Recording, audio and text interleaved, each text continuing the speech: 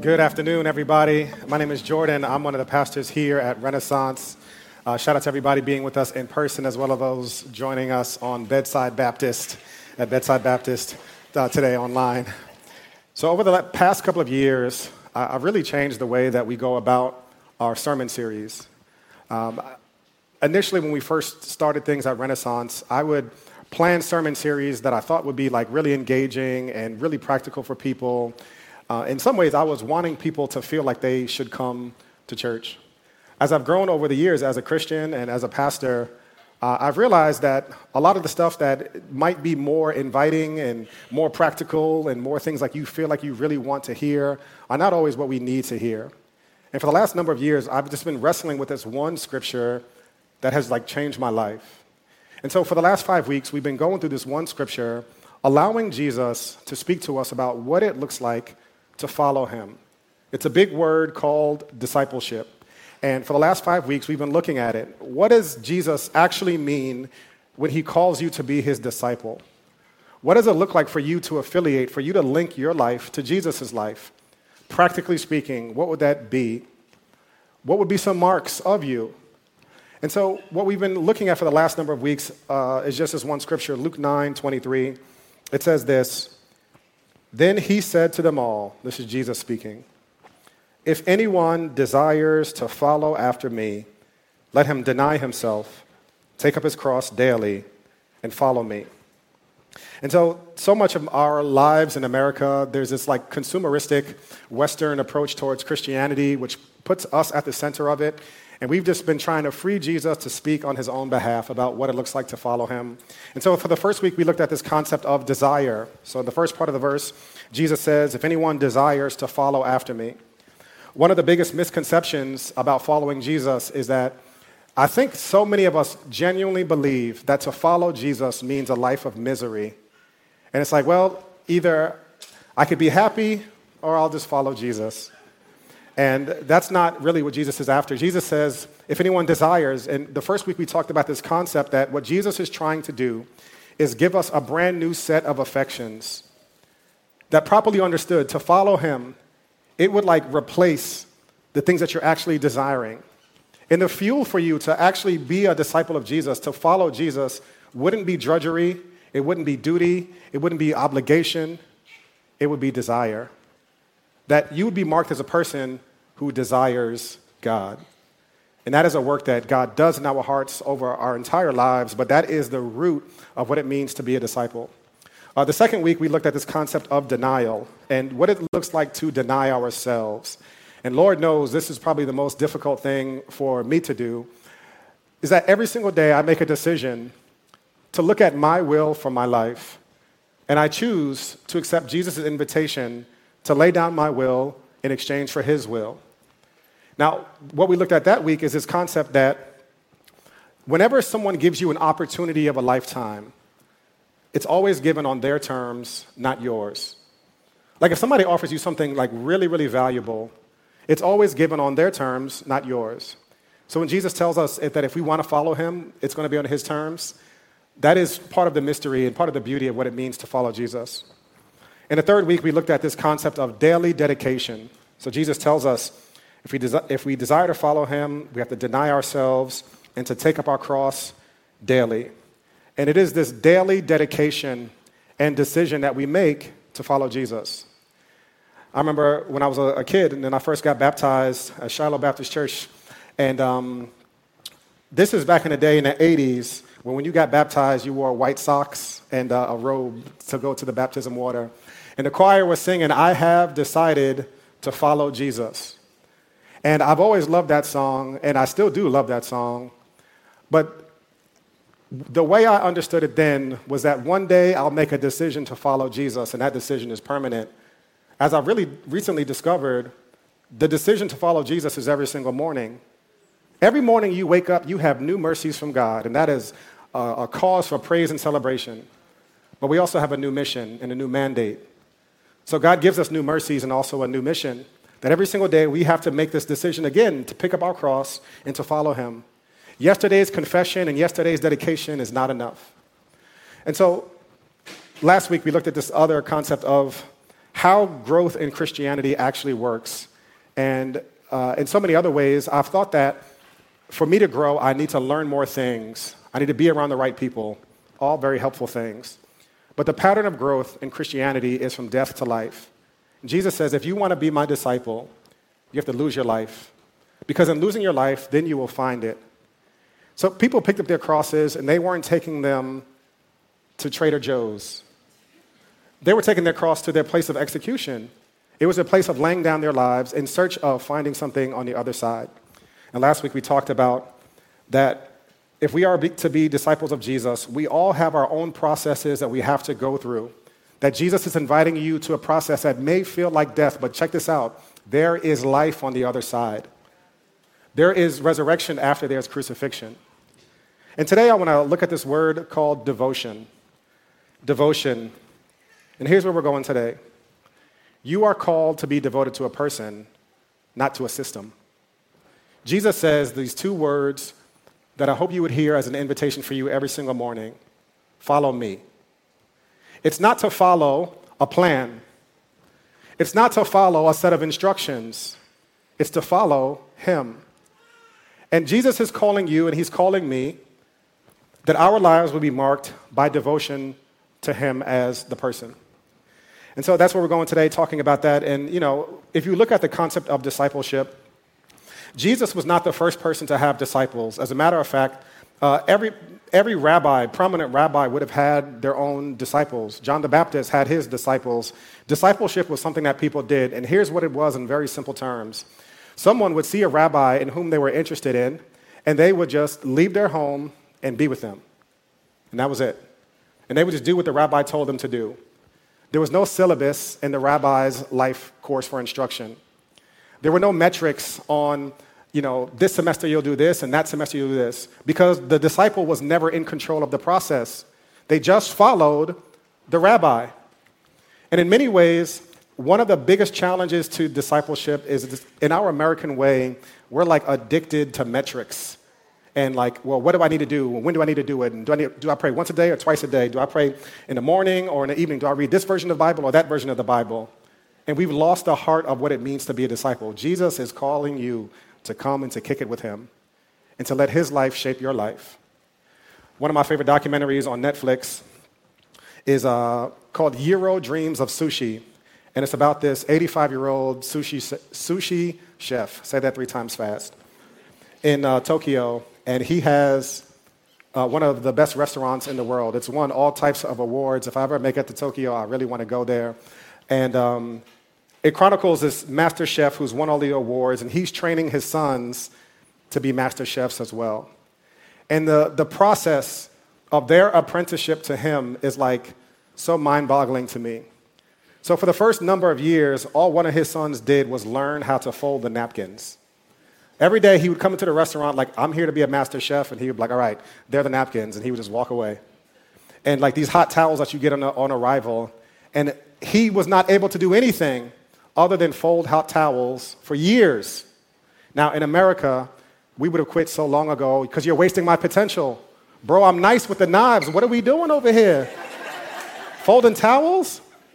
Finally, he made it, and he was now able to do the rice.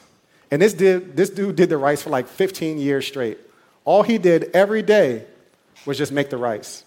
I want to taste his rice because that joint better be the best rice I've ever had. And he would come in and he would say, not there yet. And that was it. It was not there yet. Because he wanted it to be perfect. Now, in America, we train people to be franchises, not to be chefs. Franchises give you instructions on exactly what to do, the exact formula to replicate it, so that Chipotle will taste like Chipotle, whether it's in New York or LA. But what God is inviting us to is more like an apprenticeship under a master chef who calls you, and the first aspect of discipleship is leaving control. You're hopping in the passenger seat, not the driver's seat. And there's not going to be feedback on the pace that you think there should be feedback. There's not going to be direction on the pace that you think that you should have direction in the manner that you should get it. Following Jesus means that every single day you wake up and you make the rice. And one day, he's going to turn you into a master chef. Somebody that can go somewhere else and do your own thing. that would be like transformative. So one of the concepts about Christianity that's so profound, and even if you don't know where you stand with Christianity and whether or not you believe in Jesus' resurrection and all those different things, here's one thing that is one of the most interesting things about Christianity. Christianity is the only religion in which there is no geographical location that owns it. So this is one African theologian by the name of Lamin Sanneh, and he says it like this: if you think about it, Christianity is the only faith in which there is no center. Wherever the other major religions of the world began, that is still their center today. Islam started in Arabia at Mecca, and the Middle East is still the center of Islam. Buddhism started in the Far East, and that's still the center of Buddhism. Same thing with Hinduism. It began in India, and it is still predominantly an Indian religion. Christianity is the exception. The center is always moving. The original center of Christianity was Jerusalem, but then the Greek Gentiles embraced it and it moved to the Mediterranean, and then later to Africa and to Rome, where it stayed for a number of centuries, later to Europe and the Western world, and now to Asia and Africa and South America. The only place Christianity hasn't really popped off is Antarctica. Now, why is this? Why is it so flexible? Because Jesus was not about starting franchises that have to be done in one specific certain cultural context. He was about forming disciples to be people who could be world changers, people whose lives were so closely connected to his life that when you put them in different settings, they'd be able to bring the gospel in that context in powerful ways. Jesus doesn't want you, no shade to people who work at Chipotle, Jesus doesn't want you to be a line cook at Chipotle. He wants you to train under him. He wants his life to rub off on your life. He wants to change you. He wants to form you. But it's not going to be at the pace and the term that you think it should be. So first and foremost, I want us to have a holy imagination. I want us to take everything we've thought about what it means to follow him, and I want to throw it away. And I want us to go back to what he intended by those words when he said, to follow me. He's calling you to him. He's not calling you to do anything, first and foremost. Yes, we will do things later, but the primary calling of Jesus is to himself. There's this one book called The Call by Os Guinness. And he writes this beautiful book about the calling of every Christian. And so many Christians, I've had this conversation so many times, we're obsessed with what is God calling me to do? And that's an important question. It's a very important question. The much more important question is, who is God calling me to? Your primary calling for everybody who wants to follow Jesus is to him. And what you will do will figure itself out later, I promise you that. So Jesus has first given us this invitation to follow him, and Lord knows, properly understood, this is a sobering and freeing, but also kind of a scary proposition. Because if I hop in the passenger seat and he hasn't told me where we're going, Lord knows so many people are just kind of filled with the concept of fear, and I think this is true for me in some ways. I don't question if God is good sometimes. I question what God's goodness is going to look like in my life. I know he's good, but I don't know how his goodness is going to be revealed and what that path is going to look like in my life. And so sometimes I'm afraid to follow Jesus because I just don't know where he's going to take me. Other times it's not that I'm afraid, it's because I just get busy and I just get distracted. I start out the mornings with so much good intention to follow Jesus faithfully, and by noon I've forgotten all about him. And so I try to surround myself with different rhythms. I call them rhythms of grace, where I am forced to remember Jesus throughout my day. Sometimes I'll write a scripture down, and every single time I'm standing in any line, I'll take out the scripture from my wallet and I'll read it. So I'll be in the bodega just with an index card reading the scripture, and that's my prompt. My prompt is whenever I'm standing in any line for the elevator, I'll take out my wallet, I'll take out my scripture from the index card, and I'll read it. Because I just need to be reminded. I need rhythms of grace that remind me of who I'm called to. Because left to myself, I just forget about Jesus very, very easily. And so I want us to look at this scripture again today and empty out and consider what Jesus is calling us to do. What does he mean when he says those two beautiful words, to follow me? What does he mean? First and foremost, it is a call steeped in grace. It is a call steeped in grace. The call is given to anyone because there are no preconditions. Jesus starts this by saying, if anyone, and it's a call to anyone because there truly are no preconditions. What does it mean to steep something?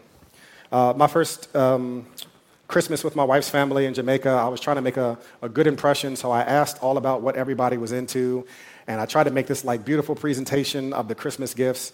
And I realized that all of my mother-in-law and all their aunties, they just love tea. And I was like, well, the blacks, when it's hot outside, we drink iced tea. Not my Caribbean people. They drink hot tea all year round in every season, every condition.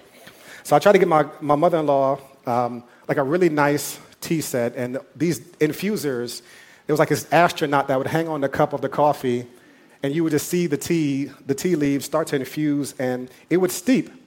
And when something steeps in water, what happens is it just changes everything about that cup.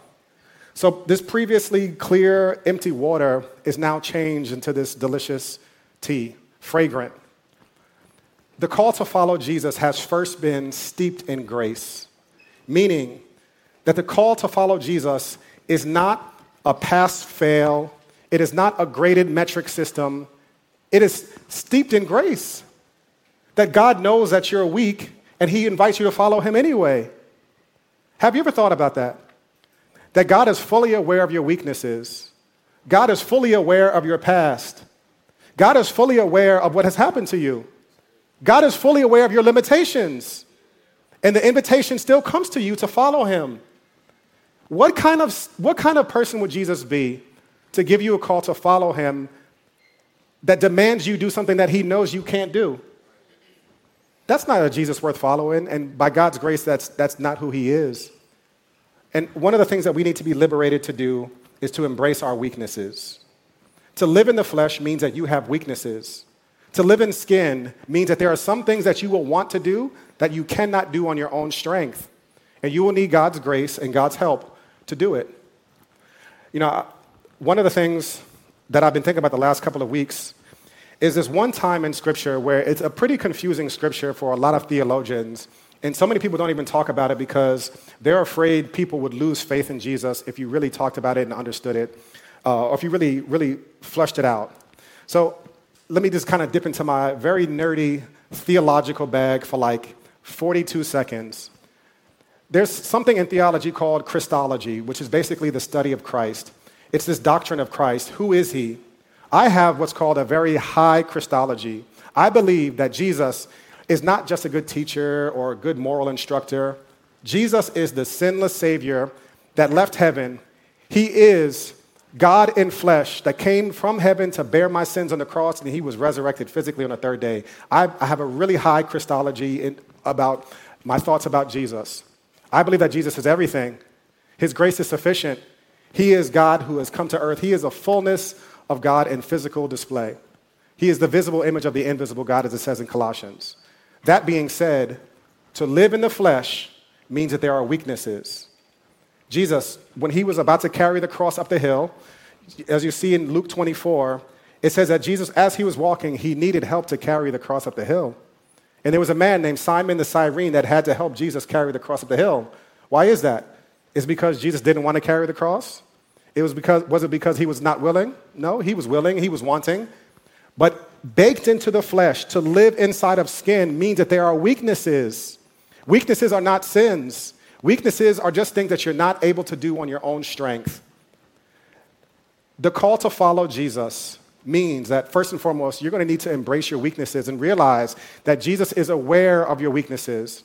Hebrews 4 says, "For we do not have a high priest who cannot sympathize with our weaknesses, but he was at all points tested and remained without sin." So Jesus knows that you're weak, and the call that he gives you and me to follow him is steeped in grace. He's not waiting to grade you tomorrow night to see how you did. That's the American Jesus. That's not what Jesus is in Scripture.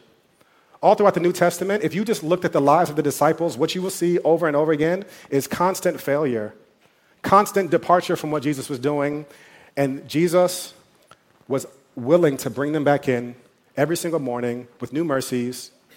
Peter failed Jesus miserably, and Peter was the one who preached the first sermon in the new church. Your failures don't disqualify you from Jesus. You know what disqualifies you from Jesus? It's our pride.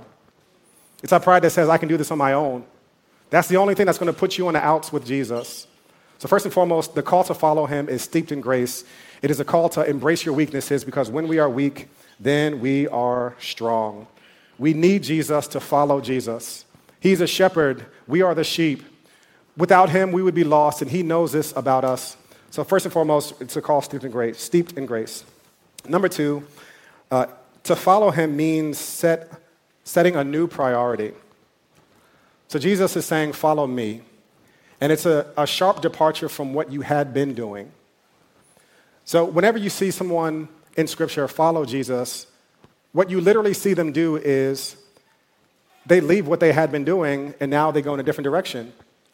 There's this one scripture where Jesus calls a man named Levi, and Levi was a tax collector, very hated by people in his community. And when Jesus gave Levi this call to follow him, Levi left the tax booth, and he went with Jesus to follow him.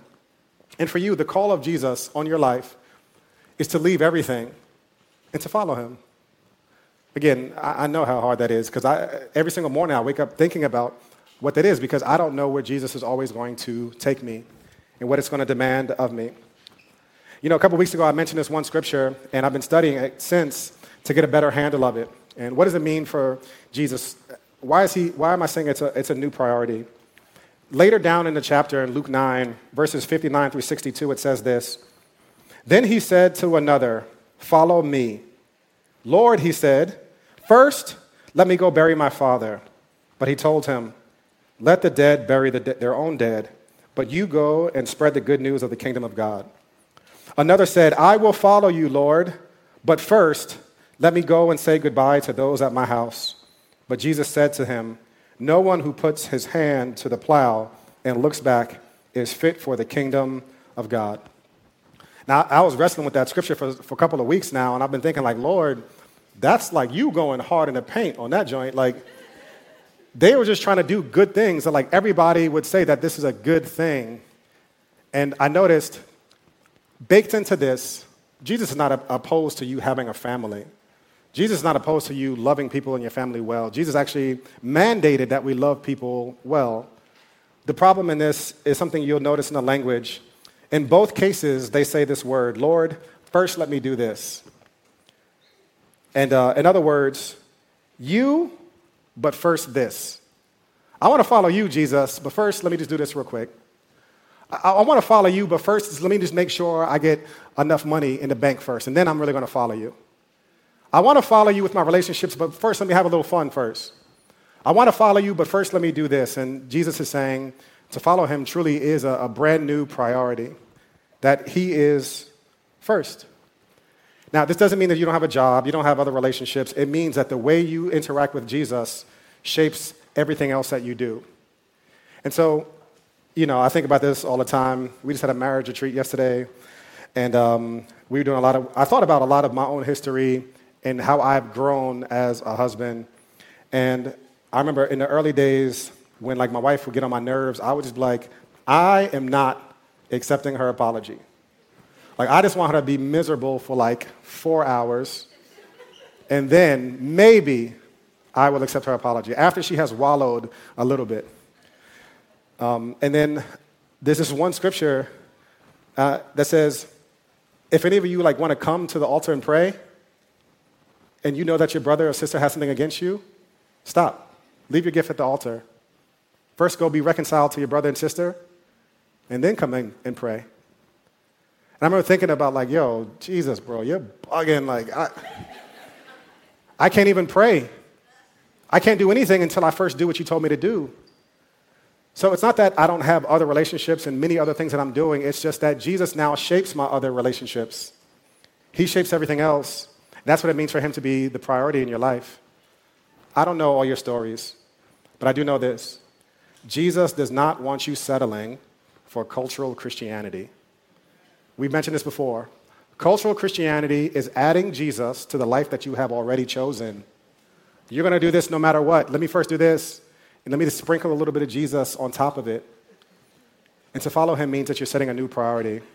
That's what he talks about, denying yourself and picking up your cross. Dead people don't carry their crosses to Trader Joe's. They carry it to the place of the execution. It's for what Jesus is calling us to do. Here's this one quote from this book called Essentialism by Greg McKeown. It's such a powerful quote about this concept of priority. He says this: "The word priority came into the English language in the 1400s. It was singular. It meant the very first or prior thing. It stayed singular for the next 500 years. Only in the 1900s did we pluralize the term and start talking about priorities, plural. Illogically, we reasoned that by changing the word, we could bend reality. Somehow, we would now be able to have multiple first things. People and companies routinely try to do just that." And here's a line that really hit me in the chest. He says this: "This gives the impression of many things being the priority, but actually means nothing is." Jesus is asking us to set a new priority, to trust him. To trust him, that's what it means to follow him. That's what it means to be faithful to him. Now, in setting a new priority doesn't mean that you always know what's happening. It just means that if and when Jesus is calling you to make a left, you're going to make a left. If he says to go right, that means go right. Now, I want to say one thing, because I've had this one conversation with a lot of people at Renaissance. When we talk about this thing of self-denial, I feel like it introduces a little bit of just people are starting to obsess on, is everything that I'm doing perfectly what Jesus wants me to do? And here's the good news about Jesus. Jesus doesn't just direct you, he will redirect you. A lot of us, I don't want you developing analysis paralysis and wanting to make sure that every single thing you do, should I go here for brunch or there? Should I serve in kids or set up? Just pick one. Just pick one. And then trust that Jesus is going to redirect you if it's not the right thing. He's a good shepherd. He's not an okay shepherd. He's a good shepherd. And a good shepherd will guide you even if you got lost. Jesus will go after the one that is lost, actually. And so I don't want us living in fear about how well are you doing. And that leads us to the last point. Last point is, it's not about succeeding, but abiding. It's not about succeeding. It's not about doing a good job. It's not about being better than someone else. It's not about metrics. It's about remaining. It's about abiding. Once you introduce metrics, it will leave you feeling prideful or like a failure. And so I will never answer the question for you, what does it look like for you to follow Jesus? Again, I want you to have a holy imagination. But it's not about the metrics. On the highway of metrics, there are two exits: pride, because you kind of did it, or discouragement, because you didn't live up to it. Both of those are not what Jesus wants for you. The only standard that Jesus has for you is abiding. In John 15, it's this whole chapter about abiding, remaining with Jesus, staying with him, not leaving him. Every single day making that decision to walk with him. In Matthew 11, actually, Jesus uses this illustration of what it means to come to him. He says, "Come to you all who are weary and laden, and I will give you rest." And he says, "Take my yoke upon you." Take my yoke. And yoke is not a word that if you grew up in non-farming settings, you would understand. What Jesus was saying is this: whenever they would have a young ox, they would pair that young ox with an older ox who knew what they were doing. And the young ox would just have its yoke, and it would be yoked and tied to a bigger ox, a stronger ox, one that was more experienced. And Jesus is basically saying this: just take my yoke on you. It's going to feel a little heavy, but it's going to be a whole lot lighter than the other yokes in the world. And essentially, I'm not calling you to figure out anything on your own. I'm just calling you to walk alongside me and to take it on intentionally on your own shoulders. And so the call that Jesus is giving us truly is to abide with him. He's calling us to show up every single morning and fold the hand towels. He's calling us to show up every single day and make the rice for 10 years straight. He's calling us to a lifelong apprenticeship with him where every single day we make the decision to abide with him. Now, how do we do that? I do want to give some practical insight on that. To abide with Jesus means these three things. It means that we have his spirit, we listen to his words, and we are surrounded by his people. We have his spirit, number one, that for everybody who has placed faith in Christ, their faith in Jesus, Scripture says, Jesus says, "I will not leave you as orphans, but that when I depart, I will leave the Holy Spirit." And all we need to do is ask Jesus to be the Lord of our lives, and he will give us the gift of the Holy Spirit free of charge. I don't know the magic formula. There's no magic formula for it. It's just contrition, repentance, and inviting the Holy Spirit to live in our lives. And we need that because the Holy Spirit is truly the one that's going to guide us forward. No pastor on earth, no church on the planet can do for you what the Holy Spirit is going to do to you, because the Holy Spirit lives inside of us and confirms and points us to the words of Jesus and gives us life. Number two, we listen to his words. And this is something that's just very practical for us. We need to constantly be in rhythms of grace where we're hearing the words of Jesus for our lives. I don't know what you should read right now. Right now, I'm reading through the book of Luke, and I'm just reading it again and again and again and again. Some days I read something, and I'm like, yo, that was the most profound thing I've ever read. Other days I read it, and it feels like nothing really spectacular at all. Actually, most days are like that for me. Jesus is calling us to abide with him, meaning that we're always around him, not doing anything spectacular. I'll say it like this. All of my best friendships, we go through long periods when we're hanging out that we truly don't do anything. Like the most immature relationships that I have, we always need a plan of doing something together. But the people that I really kick it with, they just come through. They just pull up. And when they pull up, we don't have a plan. We don't have an agenda. We just abide. And check this out. Those relationships have been the most formative of me, because in just being around each other with no agenda, we've gotten into some of those amazing conversations. And so we create intentional space to hang out together, to abide, to kick it. And in that, we do have some organic and beautiful conversations.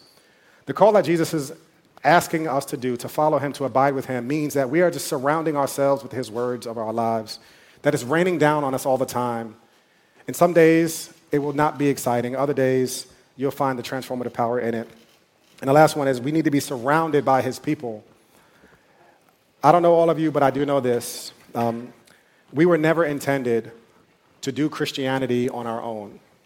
It's not an intellectual thing.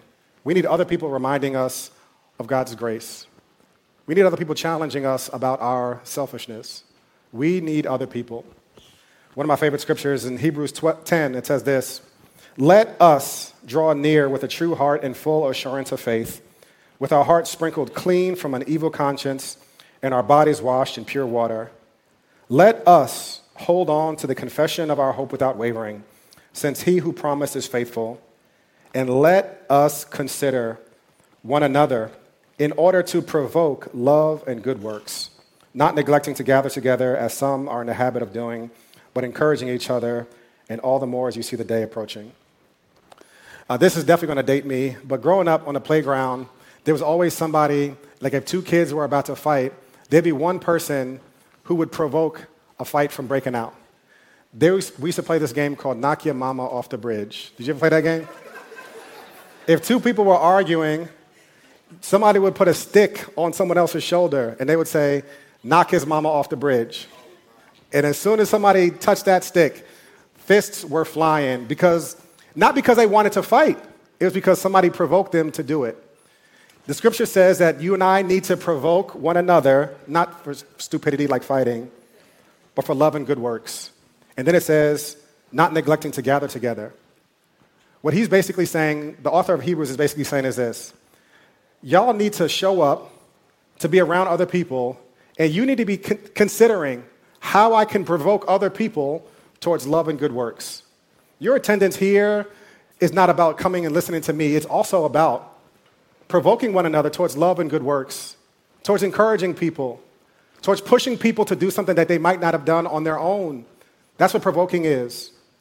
And so in order for us to truly abide, we truly need to embody these things, have his spirit, listen to his words, and be surrounded by his people. And as we're surrounded by his people, we're provoking each other towards love and good works. Ultimately, though, what Jesus is calling us to do today and tomorrow, to follow him, are to take his words and to literally put them into our lives. I want to end with the scripture in Matthew 7:24. This is Jesus teaching. He says, "Therefore, everyone who hears these words of mine and acts on them will be like a wise man who built his house on the rock. The rain fell, the rivers rose, and the winds blew and pounded the house. Yet it did not collapse because its foundation was on the rock. But everyone who hears these words of mine and doesn't act on them will be like a foolish man who built his house on the sand. The rain fell, the rivers rose, and the winds blew and pounded the house, and it collapsed. It collapsed with a great crash. Here's what Jesus is teaching us, that if you decide to build your life on Jesus, that there will be a period of time where there is no evidence that what you're doing is better than what you would have done on your own. However, if you commit your way to Jesus' words, what he's saying, one day there will come some certainty that when you look around and when the storms come and the winds blow and the rains really pour down, you'll see that your house is still standing and the other ones have collapsed. And what Jesus is asking you to do is to commit your way to his life, to his words, to build your life on his life, to follow him. And one day he gives us the promise that you will find certainty. For some of you in this room, you've been holding out because you've been wanting certainty before commitment. And that's not what it means to follow Jesus. He will give you the certainty. One day you will get it. I promise you, you'll get it. But he's first inviting you to build your house on his words first. Now, I don't know what that means for all of you, but we're going to pray right now. And I want you to consider right now, what is the Lord's invitation for you right now? What is he asking you to do? What is that invitation to you right now? Let's pray. Jesus, I would prefer to have certainty before I have committed to you. And Lord, I want to trust you more. I want to give you more of my life. I want to give you me. Holy Spirit, would you encourage me? Would you surround me with other people to encourage me, to provoke me to live a life of more trust in you? And Lord, trusting that you are building something beautiful that will never come crashing down, something that will stand in every single season. In Jesus' name we pray. Amen and amen.